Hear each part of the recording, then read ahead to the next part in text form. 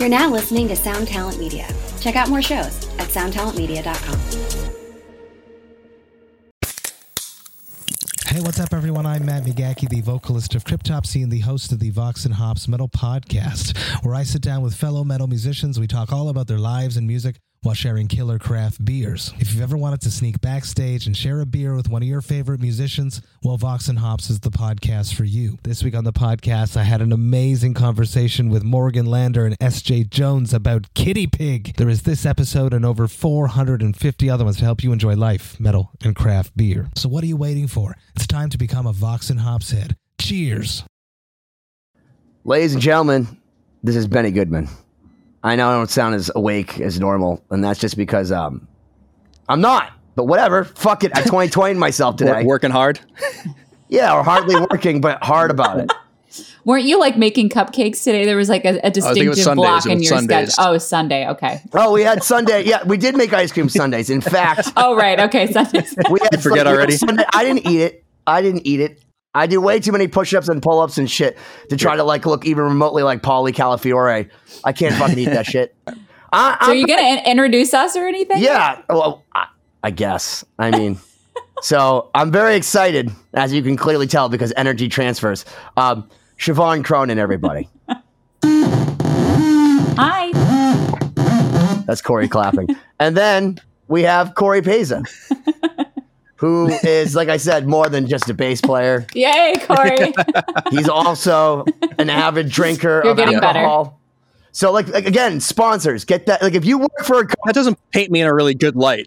You don't start off by introducing someone as an alcohol drinker. I thought we're trying to get sponsors. Don't we want the Jameson people to be like, oh, we want that guy?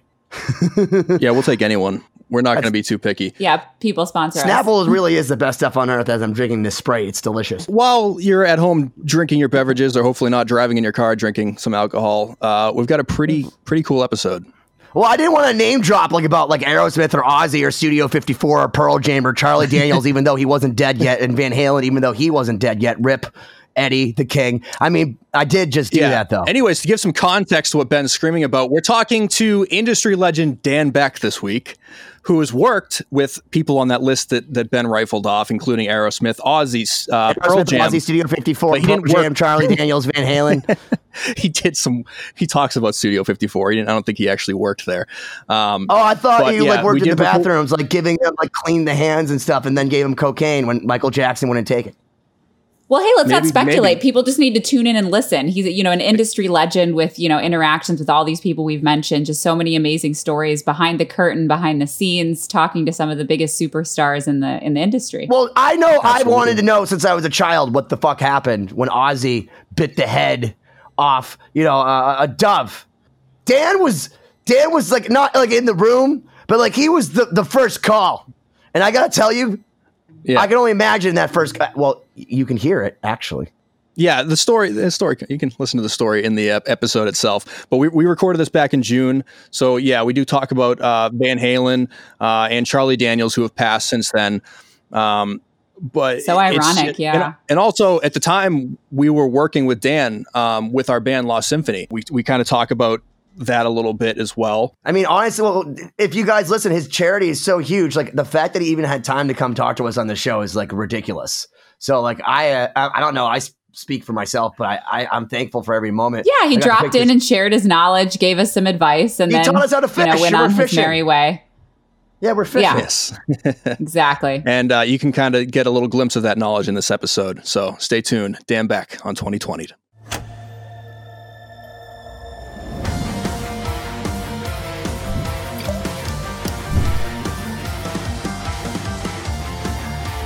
And welcome to this week's episode of 2020. I'm Benny Goodman, and I want to, before we get into all the things that are going through my head, if you didn't notice this, I would like to introduce our dais, the incubation tribe, the hoarding culture here. We have over there is Corey Peza trying to rip off my Iron Maiden. We both were twinning today. Yes. Down there is the always filtered looking Siobhan Cronin, but that's actually just the way she looks.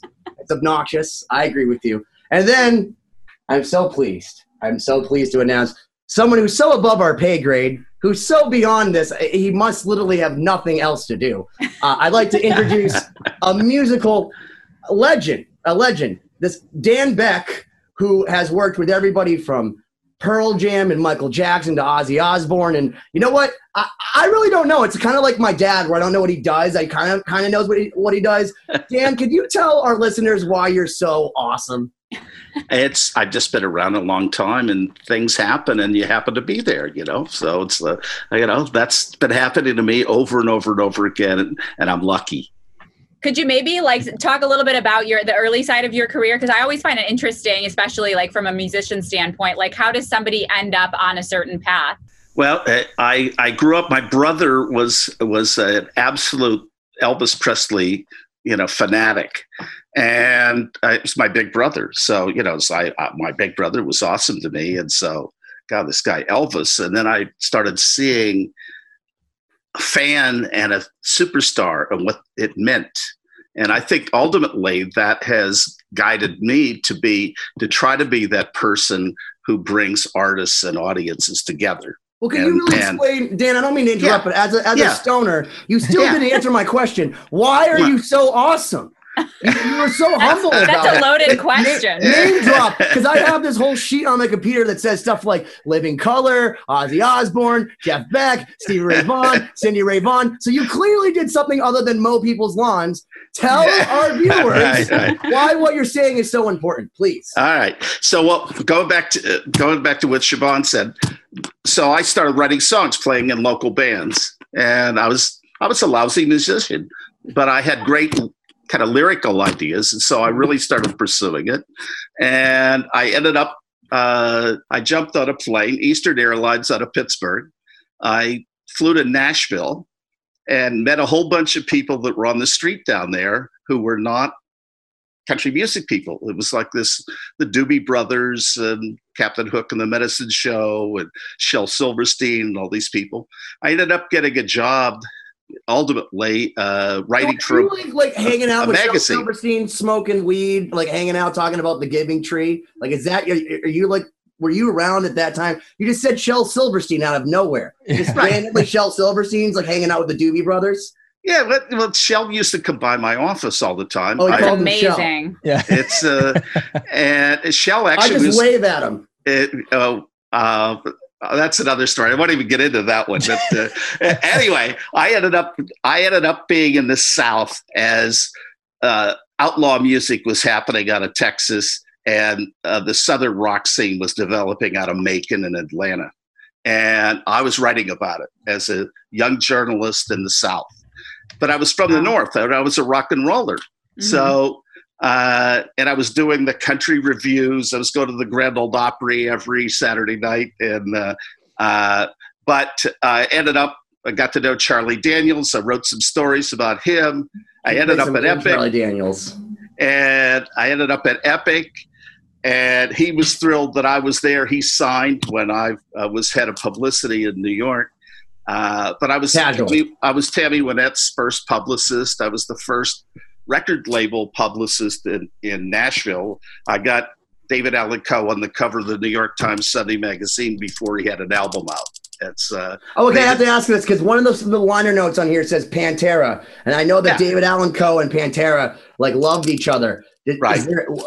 Is there any backstory to this? Yeah. We'd have to jump ahead about 30 some years. Well, I want to know about Dimebag because I can't survive waiting that long. Right.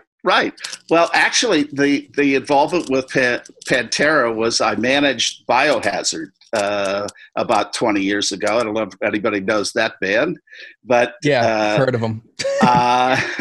And we put together the Uncivilized album, which came out in 2001. It actually came out on 9/11. And that must have been a great day for it to come out. What a Tuesday.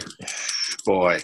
But anyway, we got all these guys from Pantera, from all the great metal bands of that moment in time, guested on the Biohazard album.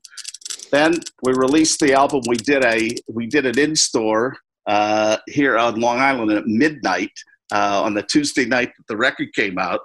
And the next morning, 9/11, and I had the guys getting on a plane that afternoon to go to Europe to be on the Tattoo the Planet tour. Jeez. Pantera was headlining, Slayer was the special guest. We were like 5th on the bill, and of course, no planes took off. Yeah, right. Tour was done. Pantera decided they did not want to leave the U.S. and it was chaos for like a week or two. We couldn't even, we were nowhere with our album. It was just gone, and but the tour started to come back together, and as it turned out, Slayer was going to headline, and the guys in Biohazard and the guys in Slayer had kind of an interesting history, and Slayer probably didn't want them on the tour. So we had to patch that up a bit. And you're casually going over so much cool stuff. So do you sit down Kerry King and grab Evan from Biohazard and go, hey guys, can we sing Kumbaya? That was basically what we did. But is that what you do? Because I've seen Evan. He's a scary dude. He played a guy on Oz. If you haven't seen him, their manager was a friend of mine. He had tour managed some band that I had product managed at Epic when I was in marketing at Epic. So he protected you from Evan. Yeah. So the manager and I forget his name now. We connected, and he told me the whole story of why they had a problem, and it was like, okay, I got to go back to my band. They got to go make up, with Slayer, and let's see if we could pull this together. So is Biohazard and Slayer cool now? Because we don't want any of this I think so. West Coast stuff going on anymore. We need to really settle this. We don't need another Tupac. That was 20 years ago. They probably can't even remember what they were fighting about. So it's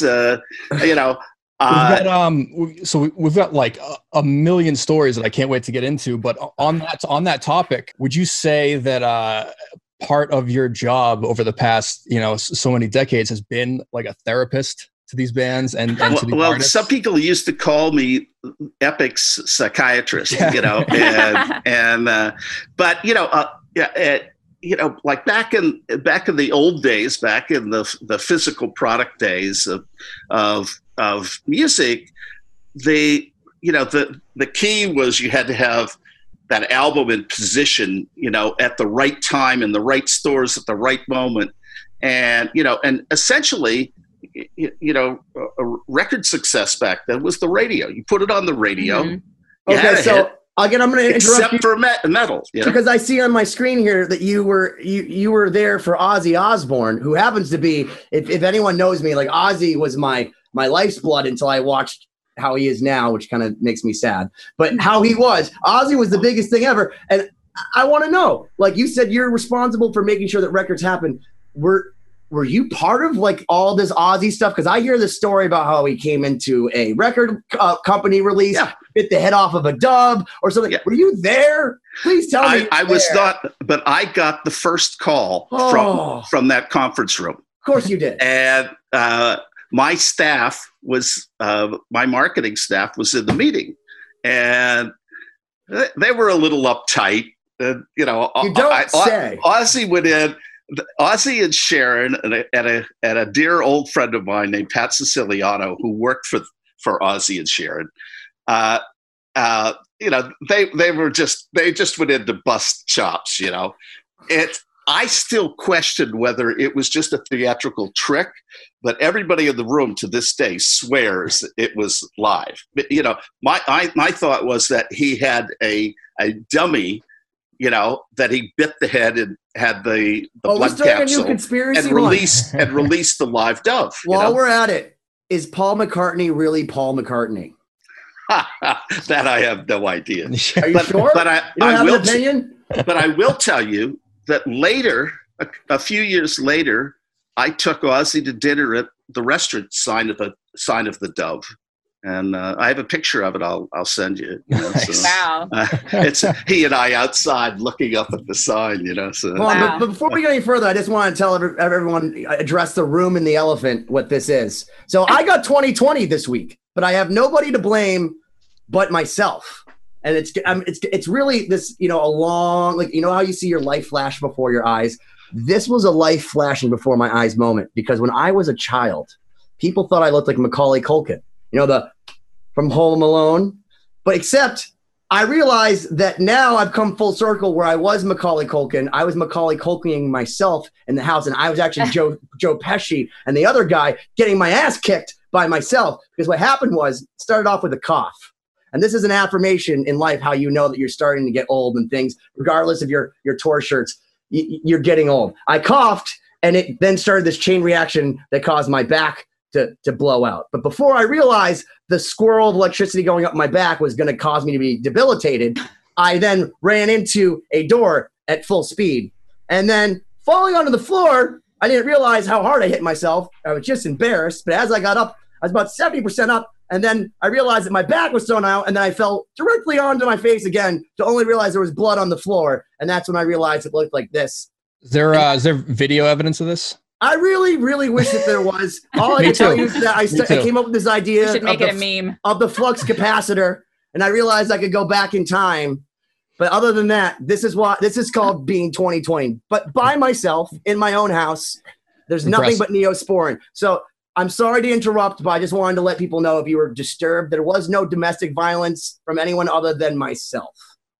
Oh my gosh. Good. Well, to go back to some, other music content. So a couple of things that I wanted to bring up, just for anyone that might not, like listeners that might not know what goes on behind the scenes in the music industry. You mentioned a lot of like different job titles, like project manager. And I know this was something that was new for me, getting into rock bands and meeting people that work at labels. There's so many different levels of, creative control and marketing and stuff that goes on. And I mean, maybe you can talk a little more to like some of the different types of jobs that you had and the types of work that you did with different artists, and, how that trajectory played out. Right. Well, I started as a publicist, getting press for acts. And then I transitioned to the marketing department, became a product manager. And at major labels. You see yourself like a music fluid kind of person that you can do like all sorts of things? You don't know publishing. It's all a little bit A&R. It's music fluid. I ran Aerosmith's publishing at one point, and I gave Steven Tyler his first royalty check. Wow. And, No big deal. No big deal. I don't think he remembers it. I used to introduce. I don't think he remembers 1982 to 1989, Dan. It's every time I would see him, he'd come into the office. I was working at his management company at the time, and he would come into the office, and I would introduce myself to him every time. Oh my gosh. Wow.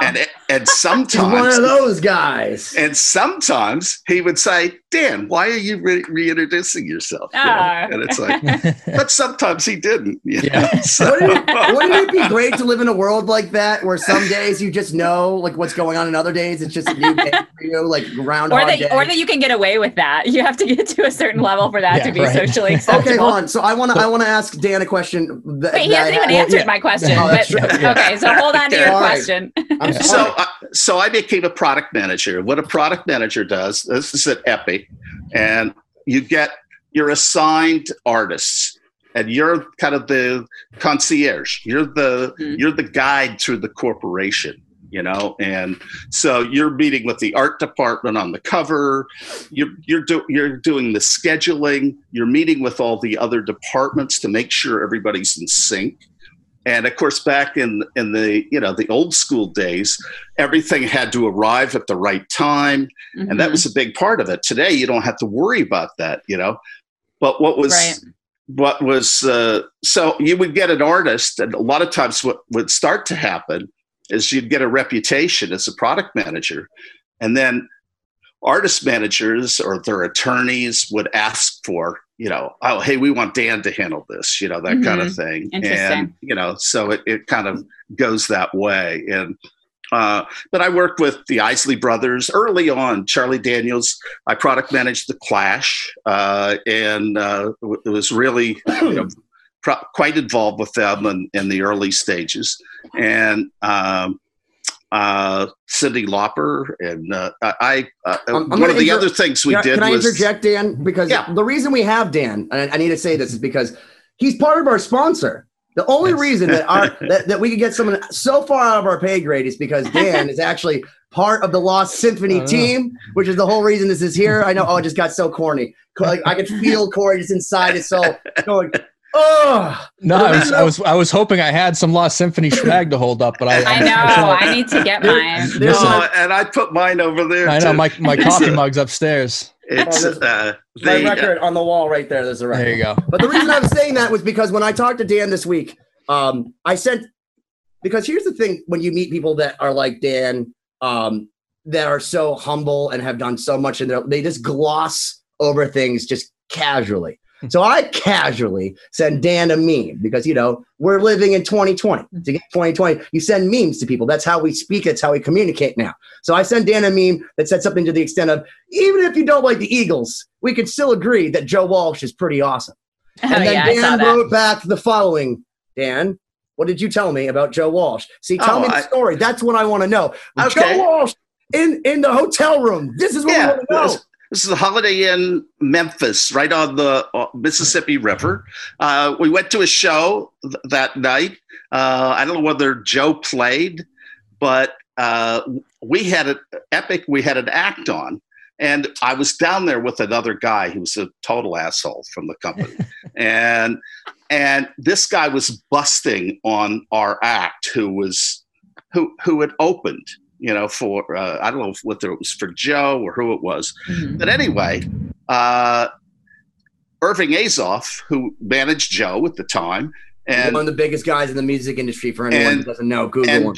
And Joe were there, and they heard this guy bust on this young artist who was struggling, So later we ended up in this guy's room. He invited everybody up. Like, hey, come up to my hotel room. We'll have a drink. So everybody shows up. Joe Walsh, Irving. I'm there because I'm with this guy traveling with this jerk. And so anyway, they start talking. They said, "Oh, didn't you say this to so-and-so?" And this guy was trying to weasel his way out of it. In the meantime, Joe Walsh took a picture and poured a pitcher of water in the TV set, and they kind of went poof, and smoke was coming up. And then he and Irving systematically took this guy's room apart. I mean, is this like a rock and roll code? The drop ceiling.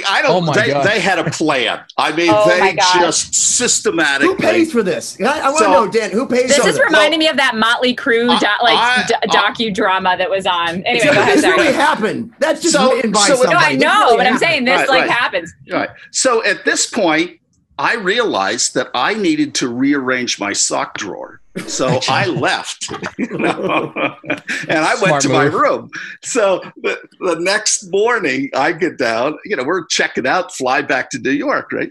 And this guy is sitting in the office with a hotel manager, and they got a calculator going, just running up the cost that he had to pay. But in those days of rock and roll destroying hotel rooms and that sort of thing, there actually seemed to be a reason behind this one because they were getting back at him for dissing this young artist, and I didn't blame him, So before we move on from the meme thing, I found a meme online that it's attributed to Glenn Danzig, and clearly it's not by Glenn Danzig, but it just makes this all the funnier. But I want to know what you think about this, Dan, because I know you've worked with a lot of assholes, as you've said, and tell me how you feel about this. The shopping cart is the ultimate litmus test for whether a person is capable of self-governing. To return the shopping cart is an easy, convenient task, and one in which we can all recognize as correct, appropriate thing to do. To return the shopping cart is objectively right. There are no situations other than dire emergencies in which a person is not able to return their cart. Simultaneously, it is not illegal to abandon your shopping cart. Therefore, the shopping cart presents itself as the apex example of whether a person will do what is right without being forced to do it. No one will punish you for not returning the shopping cart. No one will fine you or kill you for not returning the shopping cart. You gain nothing by returning the shopping cart. You must return the shopping cart out of the goodness of your own heart. You must return the shopping cart because it is the right thing to do, because it is correct. A person who is unable to do this is no better than an animal, an absolute savage. You can only be made to do what is right by threatening them with the law and the force that stands behind it. The shopping cart is what determines whether a person is a good or bad member of society. Dan, do you return your shopping cart? Well, Ben, I think you'll have to talk to my attorney. Oh my God, that's so funny. Oh my gosh. Oh my gosh. Well, to change gears a little bit, not to change the conversation, but one thing that really interests me a lot that, you know, I wasn't trying to steal your thunder. Don't steal the thunder. There's so much value to be drawn here. I feel like I gotta get to the questions I have. So one thing that I'm interested in, like, hearing your perspective is, if you were able to identify some things that really sets certain artists apart, or like, what is it that makes certain acts or artists or music really special compared to other things that might not be so successful? You know, because one thing that fascinates me about being in Starset is, you know, in a lot of ways there might be some similarities with other types of music or other types of performances, but obviously there's some sort of well, no, it's not just money. There is some sort of X factor. Well, you have to think about it, because now in the age of streaming, a lot of it really does have to do with the music, because you might be dealing with fans that are listening to you from overseas that have never seen you live, that maybe haven't seen videos, you know, and they may not even speak the language. So there has to be some sort of thing that, you know, that management maybe sees that's something that they're like, okay, this is gold, you know, we're going to run with this. So that I'm interested in hearing your perspective on that, maybe with some artists you worked with. You know, I mean, still, I talk to young artists all the time, and, you know, and basically I tell them, you know, they say, is it a hit? Is it a hit? And I say, it's competitive. I can't say what's a hit, because it's really about being in the game, you know. And I've heard you guys talk. Like a Jay-Z quote? Did you just like paraphrase Jay-Z and try to take that as like a Dan Beck quote?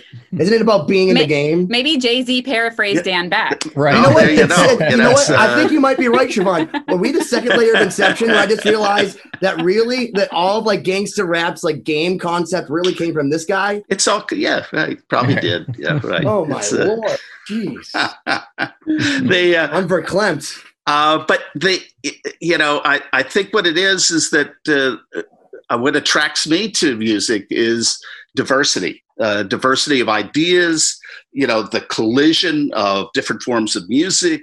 That I was never very good at marketing, like the you know, the producer singer, you know, where you get the great singer comes in, doesn't necessarily have a point of view, and a great producer makes a record and they have a hit, you know, and that never interested me. I like the Clash. I like working with Pearl Jam.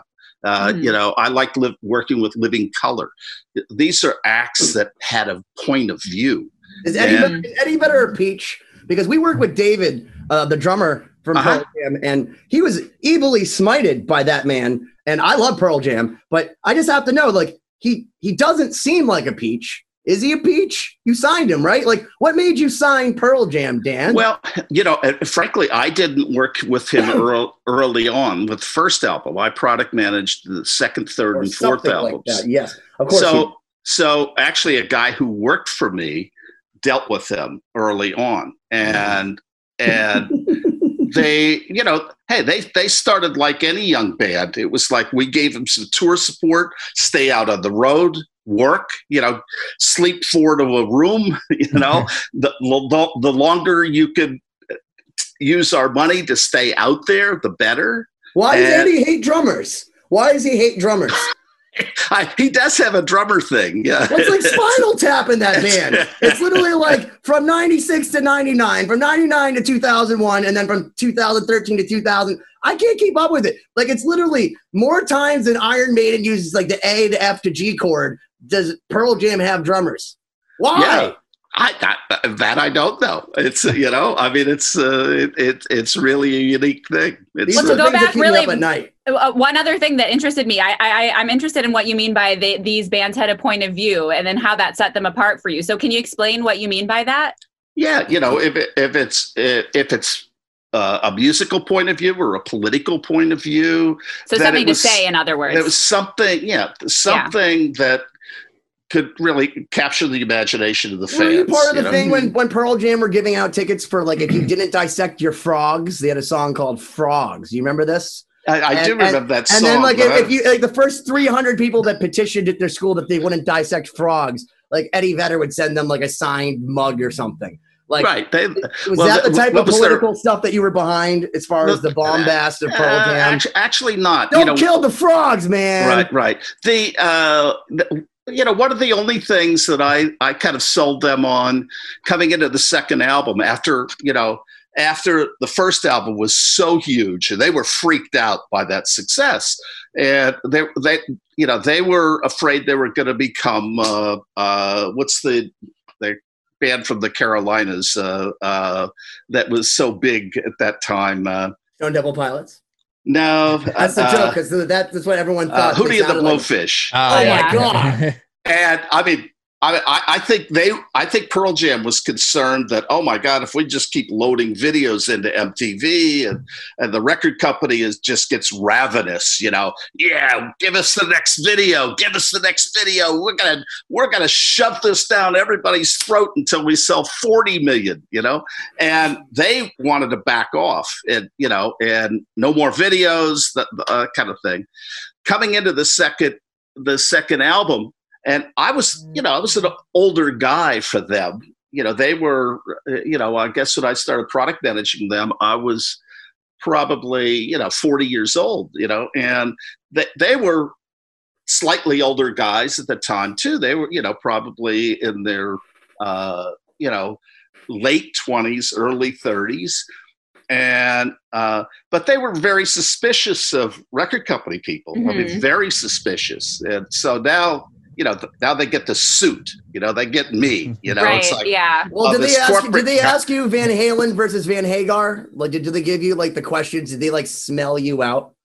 So, well, yeah, like they're checking you out, and, and it's like, so I went, they were actually doing something at Universal, on the Universal lot in LA. So I went to the lot to meet them to talk about an ad campaign. And there had been some talk, the big 4-color ad at Billboard and, color ads everywhere.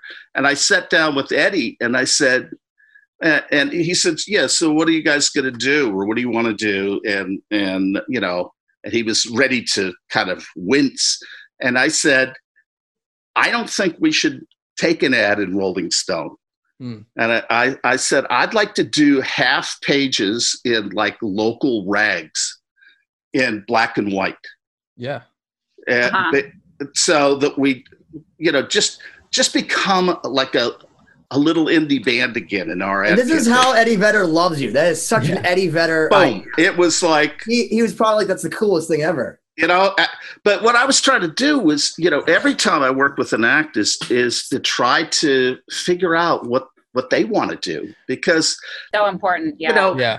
Too many record executives walk in. Well, you got to do this, you got to do that. That's bullshit. I mean, it's like, you get a great act and they know where they're going. Then you just look out for the potholes for them. You look for the potential problems. You try to emphasize their strengths, and help them avoid maybe like some things that they don't do well. Because Corey actually tried to interject, and what people don't know is that Dan actually has a hearing aid foundation as well, which is why I also tell people, wear fucking earplugs all the time, daily go, why do you talk so loud? And I thought it's because I was angry. Because I'm fucking deaf. So when Dan talks over you, the reason I backed off is because you actually continued on to kind of what I was going to ask, which was I want to hear. I thought I had your back. I appreciate it. You're welcome. You're welcome, Corey. No, so ungrateful bass player. He's just embarrassed that I have these things, you know. We're earplugs, children. Yeah, protect your hearing. Yes, absolutely. And you were talking about kind of like a very overarching philosophy on how you look at bands and marketing them. Is that something that stayed consistent over your career? Is there any new challenges or different ways you look at artists now compared to when you're working with those Pearl Jams and other artists like that? I think there's a certain fundamental thing that, you know, is always tried and true. You know, I mean, it's a live performance. It's, you know, it's sure. There's a lot of fundamental things that stayed the same. You know, the structure around the business changes. You know, I was talking about the old school, you know, dealing with physical product. You know, our challenge was, really internal to the record business. You know, we had to turn on the record stores, radio, and our sales force. We had like 1,000 people working across the country, you know, and a lot of my marketing was to turn them on and get them to understand a band, so we all were talking the same way about. Okay, I'm going to interject again about something so interesting on my page. It's because so we're going to bring it back to the old school, as Dan calls it. I see on here, Dan, and you know I've known you for a very long time, and I knew nothing about this. It says Beatlemania first Studio 54 party.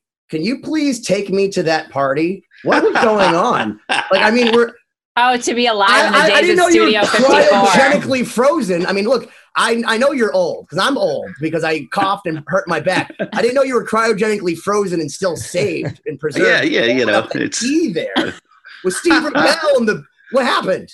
What happened to the Beatles? They, well, number one, we came to Boston. We did the Colonial Theater for 3 weeks. And I was trying to stay away from Beatlemania when I worked for Lieber Krebs.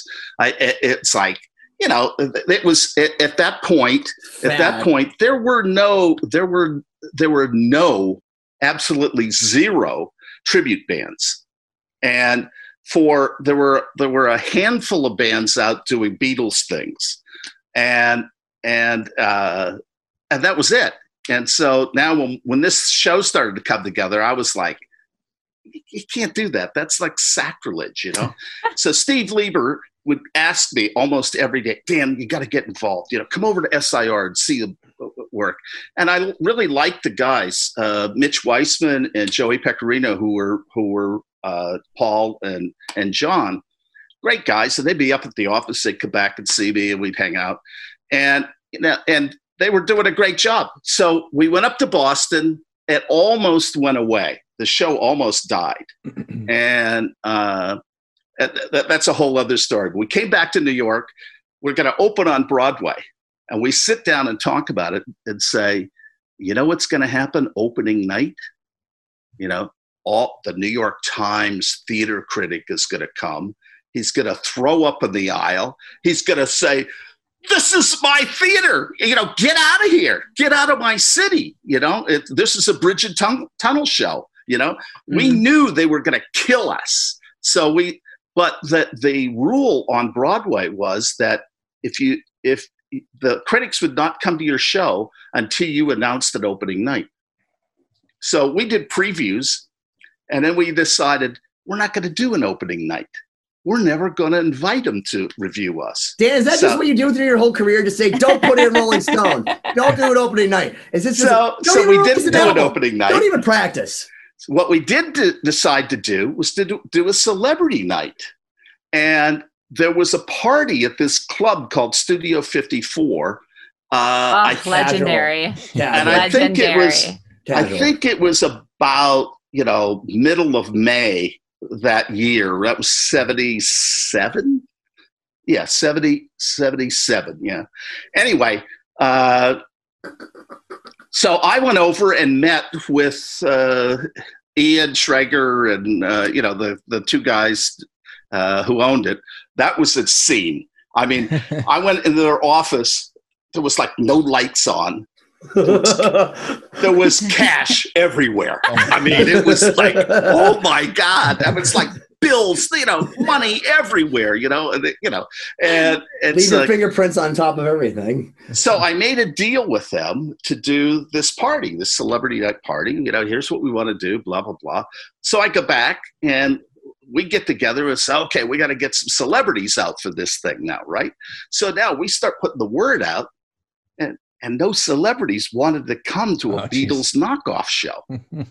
So we got no celebrities coming, to this big Studio 54 celebrity night thing, So we had Steven Tyler because Lieber and Krebs went and said, "You're our client, you're coming," So Tyler's coming now. So right, so in the meantime, Lieber's starting to freak out. He's sweating every day. He comes in my office, "Dan, you got to do something. We got to get some celebrities."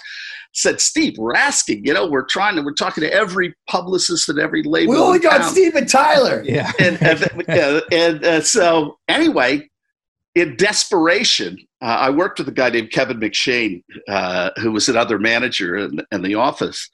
And I said, "You know what? This is impersonators on stage, right?"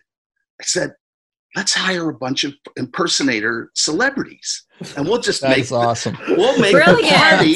It'll be all fake. It'll be, and it'll all be." I feel like this is a metaphor for the entire music industry. That's so anyway, we had a plan. So we started hiring, Liza Minnelli and Michael Jackson lookalike. We're getting so. In the meantime, I talked to Susan Blond, who's one of the greatest publicists ever in the music business, and who I had worked with when I was at Epic. And I called Susan, and we had talked to her a couple of times, and she said, "Let me see what I can do." So what did Susan do? She brought Michael Jackson, and she brought Andy Warhol. Oh my God. Jeez. And then we got Liza Minnelli at the last minute. Are you sure Freddie Mercury wasn't in there dressed like a woman? In the meantime, I'm looking around at the party, and there's a Michael Jackson lookalike over here, and there's Michael Jackson over there. There's Liza Minnelli's over here and a lookalike over there. It was totally bizarre. In the meantime, the Studio 54 people are, it's a party. We're paying for an open bar and all that. I'm running around chasing celebrities and doing all this shit. They are charging them for drinks at the bar. These guys were ruthless. It's like I'm running back. Stop! You can't do it. How do you think they have all the money in the back room? That's right. Not by giving shit away to Michael Jackson. Anyway, so as it turned out, we had a huge hit. And that's amazing. We got major press out of that. Wow! Night. So that's a great way. That's a great example of taking one situation, turning it around, and making it a benefit. That's it.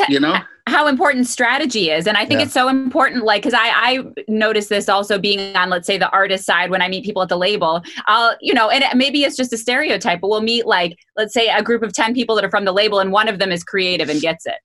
And I think that's really hard, especially in terms of artists versus corporate relations, is, so much of it is having somebody that's on the same page of you and understanding that there are ways to work around, thinking outside the box. And willing to take a risk too.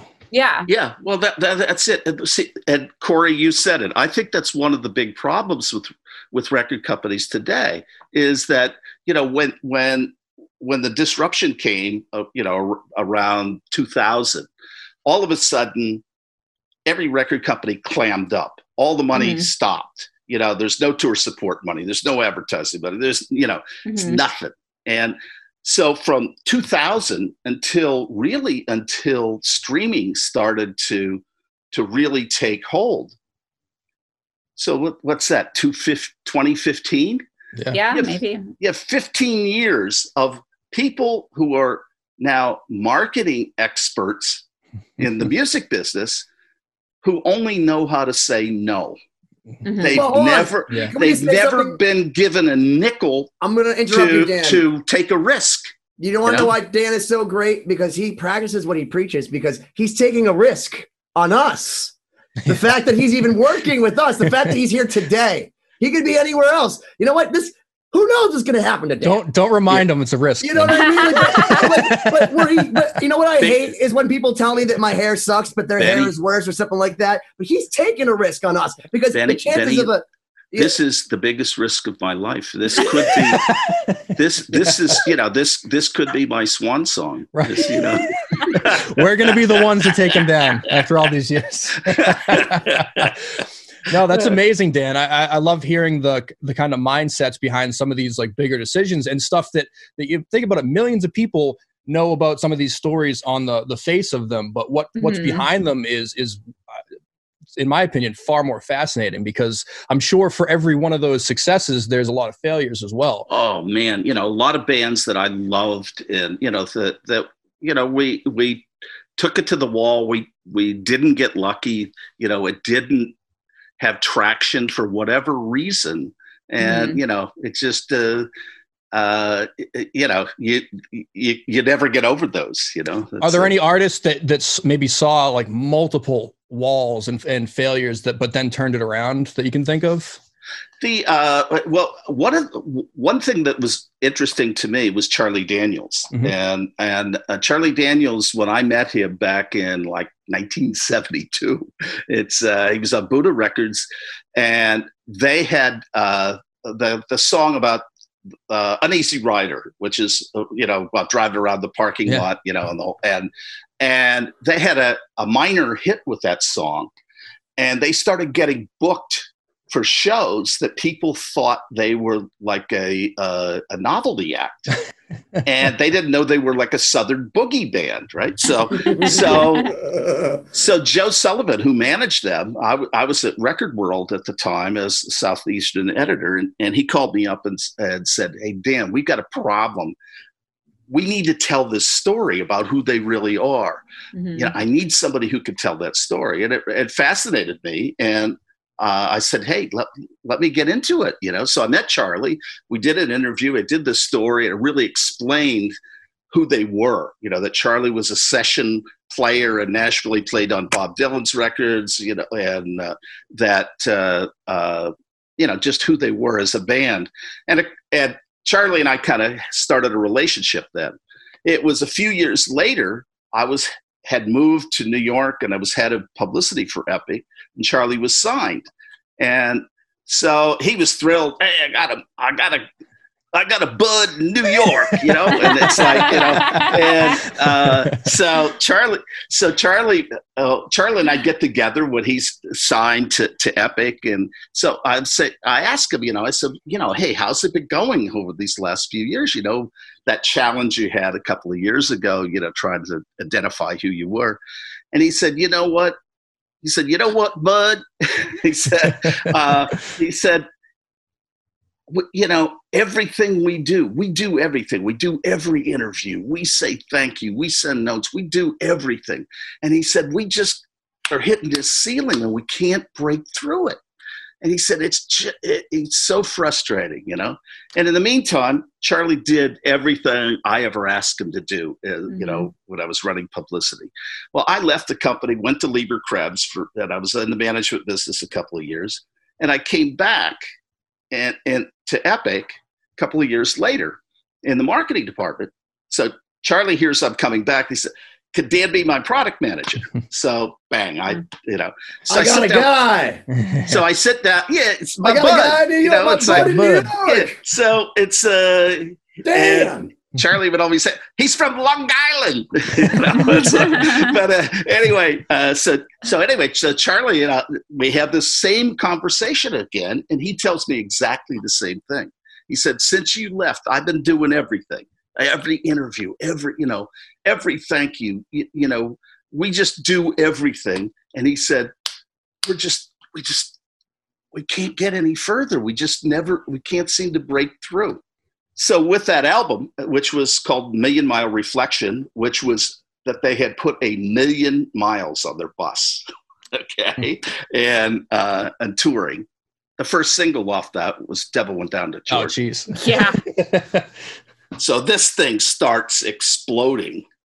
And what happened was my phone exploded too, because everybody was calling and saying, "You know what? That guy did everything I ever asked him to do. Radio stations, journalists, record store clerks, everybody said, what can I do to help? That's great. I want to help that guy. Yeah. And Interesting. what happened was that album, I think, sold 3 million copies. But what we had bought the catalog from Buddha. And so we had like 6 other albums, and they had all sold a couple 100,000 records, but nothing above that. They all went platinum. Nice. Amazing. We Wow. sold like 6 million albums. You want to know what I took from that? On was one like single. something, listen to Dan Beck, then make money. Yeah. Before we move on, I just want to say, coincidentally, last summer, I opened for Charlie Daniels Band. And he's 80-something, 82, 83. Wow. That dude Very cool. shreds. He is amazing. His band is phenomenal. And they were selling out this place. It was like a 2,000, 2,500 cap room. And they just crushed it still. Yeah, Charlie's like 82 now. Yeah. And it's like, they're playing better now than they were 20 years ago. Phenomenal. But that might have been, a little too much booze, But Dan, a little too much smoke, Never answered the question though from the Pearl Jam story. You never answered it. So if you were on a desert island, would you listen to the Van Halen catalog with Sammy Hagar as a singer, or would you listen to the Van Halen catalog with David Lee Roth as a singer? And we're just going to ignore Gary Cherone as much as I love him as a person. He's a non-factor in this equation. Yeah, I'd probably listen to my demos. You have demos with Van Halen? No, of me. I'm saying if you had to choose one or the other, we're trying to determine. You have how to much talk. of a No, narc- Ben. So- You have to talk to his attorney. He's not going to. The Hagar or Roth. Okay. Well, I forget where I read this just recently about. It was the A&R guy that. All I know he's old. He still reads. And I loved Roth because of the flamboyance, Yeah, and as a marketing guy, yeah. And frankly, they were on Warner Brothers or whatever. That was competition, I didn't really get into them. It's like I was so focused on my acts. When Sammy Hagar was managed by a guy named Jeff Dornfeld, and Jeff was a very good friend of mine. Jeff was tour manager for Sammy. And then he ultimately became the manager of Group Boston, and I had product managed Boston. So Jeff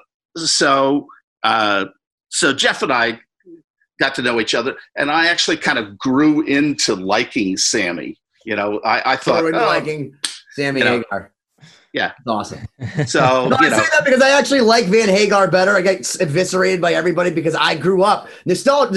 It shows you the nature nurture of music. Is that like I grew up with like 5150 was like my first Van Halen album. Right. So where I was like, oh my God, I loved the keyboards and I loved it. And not just that, just at the end of the day, whether David Lee Roth was good in 83, the way that David Lee Roth is now versus Sammy Hagar. Sammy Hagar is like a fine wine that's been like literally kept in formaldehyde. It's upsetting. The first thing I actually ever said to Sammy Hagar when I saw him was, please show me your ID, because he was like 68 at the time. The guy's like walking around, hey guys, how are you? Like I have arthritis, like I'm hurting myself, as you can see. Like here, Sammy Hagar's like, you want me to mix you a drink? And even last year I saw the guy. He's got more energy. And like he looks so good, and like, and then David Lee Roth is up there, and like he still has the body, and he's still like running around, but it's like. Okay. Now, who produced those early records? Ted Templeton. Huh? Ted Templeman. Ted Templeton is the one who said this. The Doobie Brothers. Who did the Doobie Brothers? And Ted Templeton, he smooth, felt that real smooth. He felt that they would not have happened without David Lee Roth. But he said he almost, when he was ready to sign them to Warner Brothers, he was ready to actually talk to Eddie about getting rid of David and bringing in Sammy then, before they even made their first record. But he felt he would destroy the chemistry. But they sweated David getting through the recording sessions because that was the most record company answer ever, because I'd still let you be my product manager knowing that you said that. So like whatever you said, it just made me feel good. So like I get why you're so good at what you do, Dan. And I just want to say thank you for that's just something I read that's just something I read online. I have no idea what that was. That was Ted Templeton. That was Ted Templeton as a record guy, not me. So, but I believed it. So. Well, look, I just want to say we're going to be wrapping up at least this episode for now. But first off, from the bottom of my heart, Dan, thank you so much on behalf, first of all of us, for being a part of the Lost Symphony Project. LostSymphony.com, Chapter 1, Chapter 2 being announced soon, LostSymphony.com. Dan actually is helping us. So if we do well, it could be his swan song. In fact, that would be prolific. He'd be like Nostradamus because we have it here. I just want to say again, thank you, Dan, because people that don't know what to do in the music industry, this is a guy to listen to because he's like, we joke around about it, but like, we just casually mention, Michael Jackson or Ozzy Osbourne or Pantera. And he's just like, oh, here's another war story, but he was there. So I recommend to all the people out there, go back and listen to this podcast, edit out everything that I say. And Corey says, listen to Siobhan and Dan. And we have a few minutes. We have a few minutes left. So Dan, why don't you just talk a little bit? Yeah, we got I guess. All right. So is there anything, Dan, you just want to touch on? Parting words. We're definitely gonna have you back because there's just so much to talk about. Listen, but, I haven't even gotten to like a third of what, not even a quarter of what I want to talk to Dan about. If you'll indulge but you were trying to wrap up early. Well, I mean, like I said, I don't want to be here, and I feel bad for him. I'm trying. This is for him. This is not for you guys. This is for him. So he could go on with his life and pretend that this didn't happen and compartmentalize it like all those other bands. Let me leave you with something that I'm drawn to because of what the three of you do individually, because you're teachers, whether you're producing a young band in the studio or teaching to play an instrument. And I've heard you say this on podcasts before, is that, people come in and it's like, where do I sign up for a hit? Corey 101. And my thing is that booking now, first thing I sometimes say to them, then they think I'm a geezer that they don't want to listen to. But I say, this is not McDonald's. You cannot drive up to this window and place an order and pick it up at that window. It just doesn't happen, And then people say, they're like, yo, but man, that other act, they suck. How do they become I said, they're lucky. And you're not, they won the lottery. You didn't, you might be 10 times better than them, but don't expect that to happen to you. You have to earn it. You have to do what you do. And you have to become a music person. That's what you guys do. You got to work every day, in one form or another. Whatever you're doing, it's all about your work. And you have to love that. You have to love doing it day in and day out. A lot of these people, they want to, can I go in the studio for an hour and do this record and then start my clothing line, and it's, it's a great point. And that kind of comes back to the Charlie Daniels thing, where the groundwork that he laid out in the years preceding his success allowed him to sustain that success now for decades. That's it. I mean, it was like a piggy bank. He was just building up value. He was just building up, people owing him because he just did everything people. Well, it's the same way up. It's the same people on the way up as it is on the way down. That's what everyone's told me that's ever made anything. I've only been in the bottom, so I'm the one that you talk to on the way down. But apparently, if you're like Siobhan and you go on the way up, Siobhan, just so you know, you'll see me on your way back. No, but it's so true, and I see this all the time. God. People that have the wrong motivations or a bad attitude, and I'm just like. Yeah, it's so tenuous. You never know when something's going to change. And it's amazing to me when some people like go in with so much bravado and they want something, but they don't respect the process. Yeah, well, that's it, and but then you also see somebody young coming up and you see all those ingredients in them that you say, I got to help this kid because they get it, and so much. I saw record executives over the years, not just with musicians, but with young people working in the business that, they're telling them what they're doing wrong, and my picture of it is that most everybody knows what they're doing wrong. What they need to to be informed about is what they're doing right. Yeah. Because they need to be encouraged. Yes. Hey, that's right. Keep doing it. Do more of that. Do 10 times that, you know? And you guys are so positive. That's success, you know? It is. That's so important. That's amazing, Dan. I think now would be a good spot. We can wrap it up. Ben, if you want to take it home, we got a minute. All right, I'll take it home. So first off, again, I want to say thank you to Dan Beck, who is, again, so above our pay grade. I just want to say thank you for taking a risk on us. I mean, I obviously understand the ROI on someone like Siobhan, who has a band like Starset and looks like, again, a Facebook filter. Just, on our camera. I don't know how you do that because, I mean, you guys see this? This is called 2020. It's called makeup and good lighting. And thank you to Corey Peza for letting me talk over him continuously. And Dan, my last question is, will you come back and let us torture you again? Sure. It's I can't really feel much anymore, so it's like so I could endure the pain. For that, you've been 2020. See you soon, Dan. Love you guys. Next week. Thanks.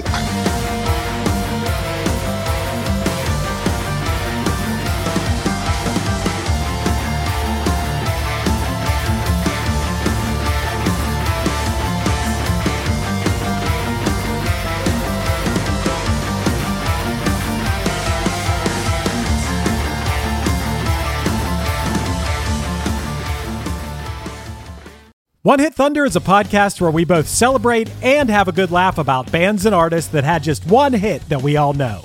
Each week, we're joined by a guest from the world of music or comedy to learn more than you ever thought you would about some songs that you can't forget. And we decide if they brought the One Hit Thunder or were nothing more than a one-hit blunder. Look, if you listen to the show, you're probably going to laugh, and I guarantee you're going to crush next time the bar has music trivia. Tag Team, Jane Child, Meredith Brooks, Looking Glass, Sean Mullins, Eiffel 65, EMF, Crash Test Dummies, Crazy Town, Chumbawamba. We have hundreds of episodes in our back catalog and a new episode each week, so pass the Dutchie, make sure you're connected, and subscribe to One Hit Thunder wherever you get your pods.